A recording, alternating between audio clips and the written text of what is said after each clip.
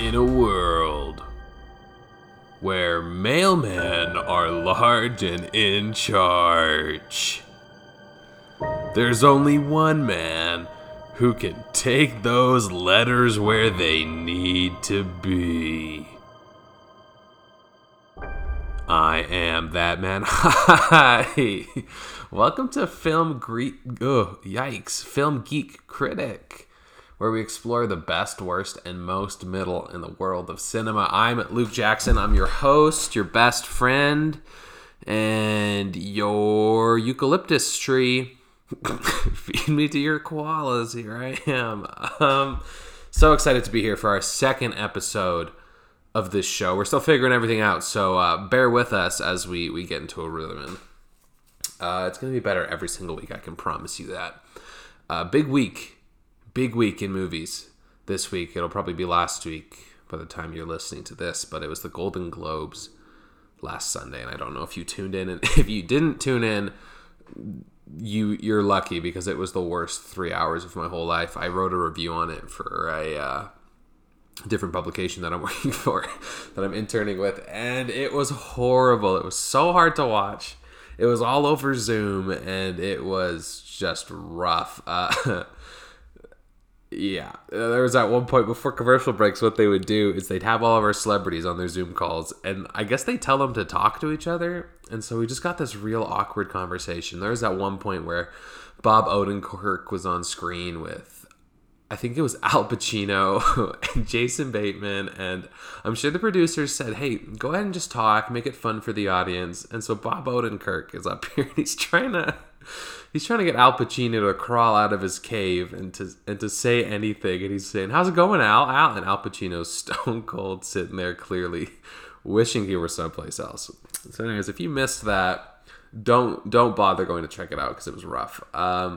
Anyways, this week I'm really excited about the movie we're talking about. I took a dive, as I always do, into the world of cinema, and I pulled up a little indie flick from a small local director named Christopher Nolan, and I pulled out his 2000 film Memento, which obviously is not a small movie. It's one of the highest rated films of all time. Memento. It stars Guy Pearce, and I'm really excited to be talking about it today.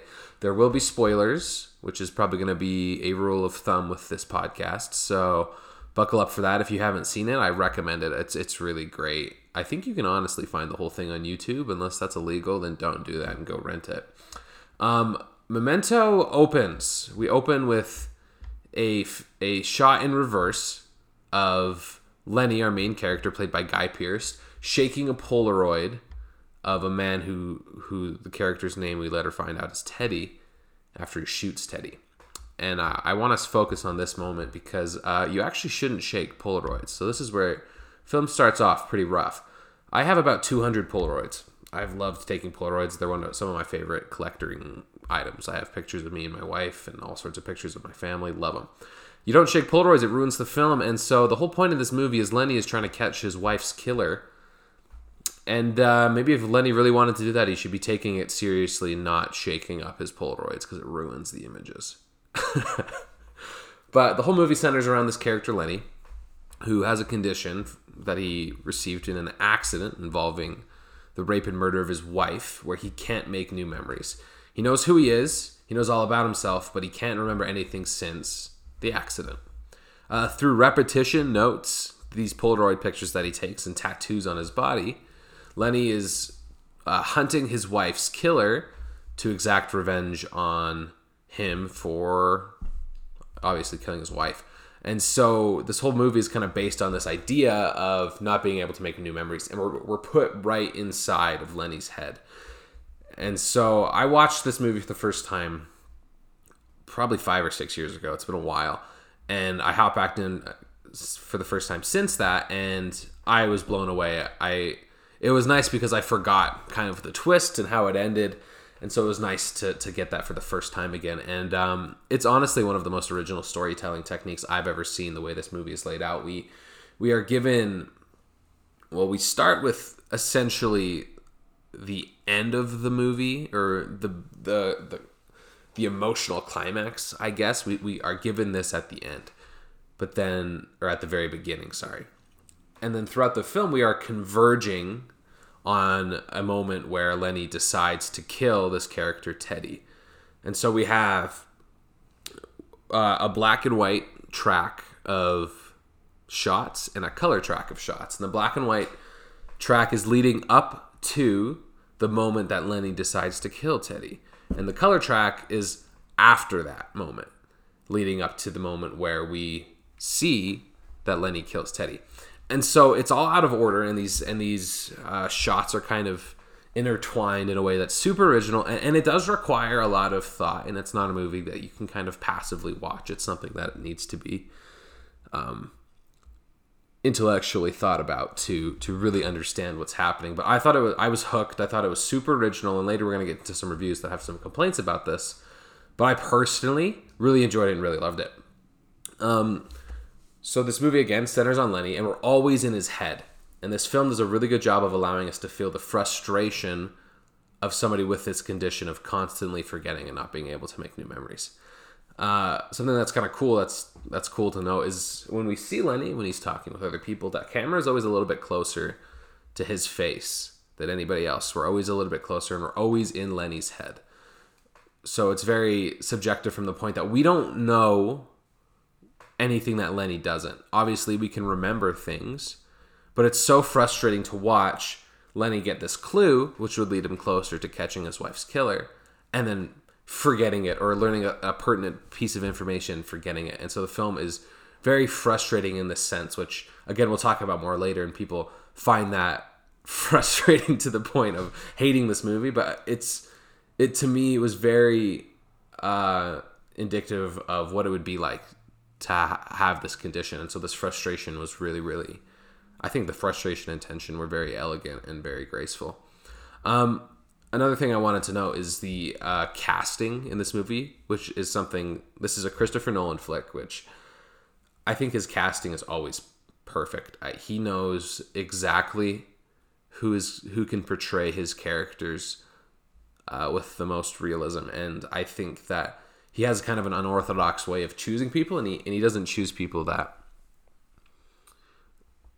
traditionally would fit the bill. And I think we can look at his other movies, like he directed The Dark Knight, and he chose Heath Ledger as the Joker, and he didn't even audition Heath Ledger. Heath Ledger auditioned for Bruce Wayne and didn't get the part, and Christopher Nolan liked him so much that he offered this role as the Joker. And when people heard that, they were livid, because Heath Ledger really was not the Joker. No one could see him as the Joker. He was the guy from Brokeback Mountain and 10 Things I Hate About You, right? He was this rom-com pretty boy actor. He wasn't the Joker, and we all obviously know how that went. Nolan also cast Harry Styles in Dunkirk, which was kind of a big thing when that movie came out as well, as people were like, this is the guy from One Direction. He can act, and if you've seen Dunkirk, he does a perfect job. And so the way that Nolan finds these actors is amazing. And so the role that I was so impressed with was Joe Pantoliano as the character Teddy. I don't know if I'm saying his last name right, so I apologize, Joe, if you're listening. I don't know how to say your last name. Pantoliano. That's what I'm going to go with. And so he plays the perfect Teddy. And at the climax of the film, we learn that Teddy is an undercover cop who helped Lenny find and kill the real John G. he was looking for. So John G. is this man who killed Lenny's wife. And we also learn that Lenny and the version of Sammy Jenkins that Lenny always presents to everyone are the same person. So this is going to be a little bit confusing. If you haven't seen the film, I recommend that you go watch it before you listen to this, because I don't know how much you'd get out of this. But Teddy, at the end, we kind of learn that he is the protagonist. He's this good guy, which is opposite, because we're kind of leaning towards this idea that he's the one that killed and raped Lenny's wife. And we learn this because Lenny has a Polaroid that says, "Do not trust his lies." And at the beginning of the movie, we see that he has a Polaroid that says, "He is the one, kill him now." And so at this climax, at the end of the film, we learn from Teddy that the Sammy Jenkins character, who Lenny has constantly used as kind of an example of someone else who has this condition of someone who can't make new memories, didn't exist in the way that Lenny is remembering. Lenny presents this Sammy Jenkins character and tells this example that we learn throughout the movie that Sammy ends up killing his wife because his wife is concerned that he's faking it, and she has diabetes, and he's the one who gives her insulin shots. And so in order to kind of prove that Sammy is faking it, his wife will say that she needs a shot over and over again, and she overdoses and dies. And so Teddy at the end of the movie reveals to Lenny that Sammy Jenkins was faking his condition, and that they caught him years ago, and that the story that Lenny is recalling as Sammy's is actually his own. That Lenny's wife survived this assault, and that Lenny was actually the one that killed his wife. And so we then learn that Teddy was assigned, and so Teddy's an undercover cop, and his real name is John Gamble, but I'm going to refer to him as Teddy throughout the podcast.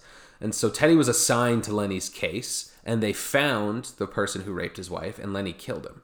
And so Teddy has this Polaroid of Lenny covered in blood, smiling after he killed the man who raped his wife. And so Lenny's whole world is kind of crashing at this point because he's learning that he's already killed the man. And so this whole manhunt that he's been going on doesn't make any sense because he's hunting someone he's already killed. And so Teddy then reveals that he's been manipulated by Teddy and Natalie to kill Jimmy, Natalie's boyfriend. And Lenny's pissed, clearly and obviously, about this. And so he kind of tricks himself into killing Teddy. And that's how this movie ends, is we're not sure why he killed Teddy, but it ends with this idea of Lenny has a voiceover and he's talking to himself about how he's going to change reality and kill Teddy. And he gives himself a tattoo with Teddy's license plate, and he writes on this Polaroid saying that he is the man who killed his wife. And so this whole movie centers on this idea of questioning reality and creating your own reality. And the question at the end of the film also prompts is, do we believe Teddy? And here's where the casting, I think, is so perfect, is because I didn't want to believe Teddy. You know, he's this greasy guy with a greasy mustache and a kind of a nasally voice. And so I didn't want to believe him, right? And we want to believe Lenny, who's this good-looking, he's the leading man, right? Nice suit, good hair, and has this passion and this vengeance that he wants to avenge his wife. That's the word, avenge. He wants to avenge his wife. But he already has. And he didn't need to because he's the one who killed his wife, right? And so I didn't want to believe Teddy. And so the switch of having our protagonist be Lenny, who is actually the bad guy, and Teddy, our antagonist, who's actually the good guy, really messed with my head and was a great twist, I thought anyways. And so it was honestly the reason that I really loved this movie, was this twist and this idea of choosing truth and creating your own reality, right? Because Nolan kind of explores these themes in his other films as well. We can look at The Dark Knight, where in The Dark Knight, I believe it's Two-Face Harvey Dent who says you either die a hero or live long enough to see yourself become a bit of a villain. And we also kind of have the same theme in Inception with the whole idea of Leonardo DiCaprio's character choosing to accept his reality at the end, right? And I might even do an episode on that because I love that movie and I love to talk about it more. So, but this movie, Memento, has a similar theme of Lenny, at the end of the movie, is choosing to trick himself into killing Teddy. And we don't know what happens after Teddy dies, but we can kind of extrapolate that Lenny will kind of accept this and get a tattoo that says, I killed John G, and move on with his life. But at the same time, if he does this, what point does Lenny's life have? At one point in the movie, Teddy mentions to Lenny, he says, you've created yourself a puzzle that you can't solve, and your life would be essentially worthless without this. He'll never remember killing the man who killed his wife, right? Or I guess the man who raped his wife, because he didn't even kill his wife. So he's never going to remember these facts, but he can trick himself into, I guess, accepting a reality where he's done that. But will that bring him joy? Because he can't remember. And so it's this frustrating reality and this frustrating idea of what do we choose to be real? And can we trick ourselves into believing it is real? And so overall, again, I really loved this movie, and I thought it was twisty, and it was smart, and it was intelligent, and I loved the way that it unfolded with this convergence on this moment of realization, right? Because we don't have anything after Teddy's death, but we have all this stuff in between, which make us question what reality is. And so star ratings are completely pointless, but I loved this movie, so I'm going to give it 5 out of 5 Polaroids that I'm not going to shake, because I want to keep the images forever. So we're going to go on to some reviews now, and we're going to talk for a minute about how dumb people are. I go in and I'm going to I found some reviews that are opposite, that are trashing on this movie, and we're going to discuss those a little bit. So first, it's a half-star review. So 1.5 star, just 1/2 star out of 5 from Letterboxd user Jimbo Hartman. Jimbo says, "The most interesting thing about the film is its structure. I like how it places you in Leonard's shoes, with how it constantly puts you in situations that you don't know how you got into. I have a massive issue with this structure."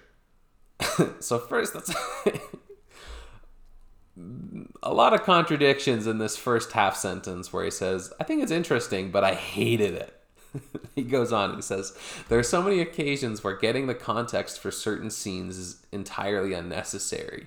And what's more annoying is that the film treats it like a big reveal every time, when in reality the reveal is, how did Leonard get into Natalie's house? She let him in." The abundance of moments like this that just confirm what you've already assumed make the film one of the longest experiences of my life. There are a few occasions where the reveals do a good job at recontextualizing what you already knew in interesting ways, but for the most part, it's just boring. So I'm going to pop in here and talk a little bit about what Jimbo said. So he raises an interesting point about this movie being boring because we are constantly getting context that we can assume. And I think boring is a very uneducated way to put it. I think Memento is a movie that requires a lot of thought while watching. You have to pay attention to little details, and it doesn't spoon feed you information, right? You have to think about what you're seeing and recall what you've seen before. And so this movie can be called frustrating, as we are in Letty's head and constantly not having a 100% clear idea of what's happening. But at the same time, I don't think this film uses frustration to make each contextual point feel like a big reveal, like Jimbo mentions. He mentions a point with Natalie's house. And so Natalie is this character that we get, and we don't understand the extent of Lenny's and Natalie's relationship until a little bit later on. We don't know how Lenny met Natalie immediately. We don't know how he's in her house or how he wakes up in her bed. We don't know that. But when it's revealed, it isn't this big gotcha moment. It isn't this big think about this detail of, oh, she let him in the house, right? I don't think this movie uses those simple moments to be big reveals. Or they don't focus on them, they don't lie on them, they kind of just keep moving forward. And so Jimbo calls it boring, but I think it would only be boring to someone who chooses to be bored and only watches half of the movie. It can be boring, I guess, if you're trying to stay one step ahead and you're trying to be like, well, I know how that happened, right? And it's a very pretentious way to go about watching this movie, I think. Anyways, Jimbo goes on and he says, "Leonard is also a really bland character, who for 90% of the film isn't developed beyond his motivations and his disability. The twists adds a layer of tragedy to him, though, revealing how he's not allowing himself to move on by putting himself in this cycle of revenge so he can feel some sense of purpose. I like this aspect of the character, but it's such a tiny facet of Leonard that it's hard to give the film much credit for it. I also found Guy Pearce's performance to be quite on note. He handles the little black and white phone call scenes quite well, though, and I think the dialogue is pretty good for the most part. Apart from when Natalie drops the 'we're both survivors' cliche about 20 minutes in, that literally made me want to turn the film off. Also, there was some unnecessary voiceover towards the end." So, Jimbo tells us that Lenny is not allowing himself to move on. But that's not true. The whole idea is that he quite literally can't move on because he won't remember moving on. And the twist isn't that Lenny isn't letting himself move on. right? Lenny doesn't remember, and he's being manipulated by Teddy and Natalie for different reasons to continue this hunt. And when Lenny finds this out, unbeknownst to Teddy, he makes a note to himself that he's going to kill Teddy and have that be the moment of him moving on. Right? So this film explores this idea of Lenny forcing himself to move on by lying to himself. And so that's the climax. So Jimbo's not really using his brain here when he's saying that this is him not allowing himself to move on.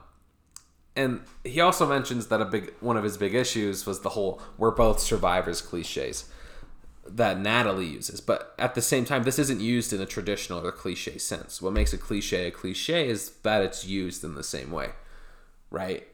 And the reason it's a cliche is because in certain contexts, it works, right? Everyone has these cliche thoughts. That's what makes them cliche. And so Natalie uses this "we're both survivors" to manipulate Lenny into helping her out, right? And having him kill someone who isn't the person that he's looking for. And so Natalie's not really a survivor. And so when Jimbo says this, I feel like maybe he did turn the movie off after 21 minutes because he clearly has no idea what the hell he's talking about. Next, we're going to move on to a 1-star review from Letterboxd user Road Costello. Road says, "The film is backwards, but what makes that genius? I found it to have horrible, bland, and one-dimensional characters that not only brought down the story, but along the way had bland relationships. I wasn't invested in anything that was happening, and the structure felt like a gimmick. The film uses his notes and tattoos to break one of the most important filmmaking rules: show don't tell. The dialogue also does this constantly. The directing was boring, the performances were boring, the story made me want to pull my eyeballs out of my sockets, and the structure was literally the same as any movie, but much more disoriented and confusing and dumb." So, as I look through reviews, there's a lot of them that are accusing this movie of being boring and confusing because it's backwards. And I think calling it backwards is a huge oversimplification, and it's overlooking what the movie is about. Yes, we begin the film with the last scene. It's the end. But the movie, and the important part of it, is converging at the middle of the film. So we have this line from the beginning, which isn't shown from the beginning, but chronologically it happens at the beginning, and it's in black and white. And in black and white, we're moving towards Lenny's decision to kill Teddy, the climax at the end of the film. Then, line in color, we have the movie showing us after this decision to kill Teddy to when he kills Teddy. And so both of these lines are moving to the moment that he chooses to kill Teddy, which is the climax of the film. And it's confusing unless you've seen the movie, but I'm convinced that this movie is only disorienting to the foolish. It's not that hard to understand, and saying it that it's backwards is overlooking this idea of subjective truth and subjective reality that the movie's really about, right? It's less about this idea of him hunting his wife's killer and more about this idea of what is truth, and can we trick ourselves into doing something that is horrible, but we're going to forget and we're going to seem like the hero anyways, because everyone wants to be the hero. And so Road also mentions that the structure is the same as any other movie, but this one is confusing to him. And he calls it dumb. And that's confusing to me, that he's saying, this movie's the same, but it's stupid. And so I don't get that. But the next line, I think, gives us some more clarity on this. The next line of Road's review says, "Nolan always likes to make you think he's a genius. And this is possibly his biggest example, having a story backwards." So, Road hates Christopher Nolan, which is fine. I totally get it. He's not for everybody. But there's this community out there that just hate him because he's mainstream, because he's popular. And I checked out Road's profile, so I'm not baseless in my remarks. Oftentimes he sees a Nolan movie and he gives it a poor review because he just doesn't like Nolan, which it's fine. Christopher Nolan, again, isn't for everybody. But Road mentions that Christopher Nolan wants to make us think that he's a genius. And I feel like this is kind of a common thread in these people who don't like Christopher Nolan, is that they feel like that Christopher Nolan is doing this for them. And I genuinely don't think that he cares at all about what people think of his movies, right? There was a recent interview with him regarding Tenet and its confusing nature. And Nolan said something along the lines that at the end of the day, who cares? Right? Nolan's doing this because he gets it and he's having fun with it. And he's making and telling stories that he likes to tell. Right? And obviously, any filmmaker is going to want to be successful and cares that his film is received well. But on a level that he wants us to think he's a genius, I don't think he cares. I genuinely don't think so. And I guess I might be a little bit biased because I really like Nolan. I grew up on his movies, right? He was one of the filmmakers that got me into filmmaking. And so I do really enjoy his films. But Road is out here with a personal vendetta against Nolan because he thinks Nolan is doing this for him specifically, right? He's trying to make Road think that he's a genius. But sorry, buddy, Nolan really doesn't care. Road's last line of his review says, "To sum up my review, it was just impossible to stay intrigued and its gimmicks distracted so much." So Road took a whole lot of words here to say, I didn't get it. Which, you know what, that's fine, but don't pretend it's not what it is. Next, we got another 1-star review. And this is from IMDb user Al Rodell. And he says, "If you have an IQ over 120 and are attentive, this may be a great film. But for those who have a touch of what the hero had, which is difficulty incorporating new information, this will be an avalanche of short, unconnected scenes that will be as incoherent as Leonard, the protagonist's life. We saw it on TV, and my wife, much smarter than I, mostly got it. I was only confused, even with her coaching. Since this has gotten great ratings here and has been a financial and artistic success, I guess I'm in the minority. This is not really a panorama film, only that to me, and I would guess many others. It would be like a complex Chinese film with no subtitles. Some would get it, but others would not. And for those who could put together the puzzle, I can see how it was a real pleasure. So if you think you can figure it out, change my rating to a 10. You'll love it." And I love this review. It's so genuine and it's so honest, and I feel so bad for Al Rodell. He said, "Oh, Memento. I haven't caught this one yet." And then he was berated for 113 minutes by a movie that he just couldn't understand. And I read a lot of reviews, and I didn't include them all because they were all very similar to the Road Castellos that I read, where it was people just being angry and saying that it was stupid. But this feels like a more honest review of or a more honest version of those reviews, where it's okay to say you didn't get it. It's no big deal. And I can just imagine this poor guy's wife trying to help him out, but Al Rodell, like the poor little kid he is, and he's like, have you ever done when you're doing math with your dad at midnight and he's yelling at you and he's saying you just need to do it and you just can't get it? Poor guy. He just tried hard. And you know, I think that it's fair to not like this movie because you didn't get it, but I think it's unfair to pretend it's anything other than that. The last review I'm going to go to is a 1-star review from Google reviewer Conrad Elliott.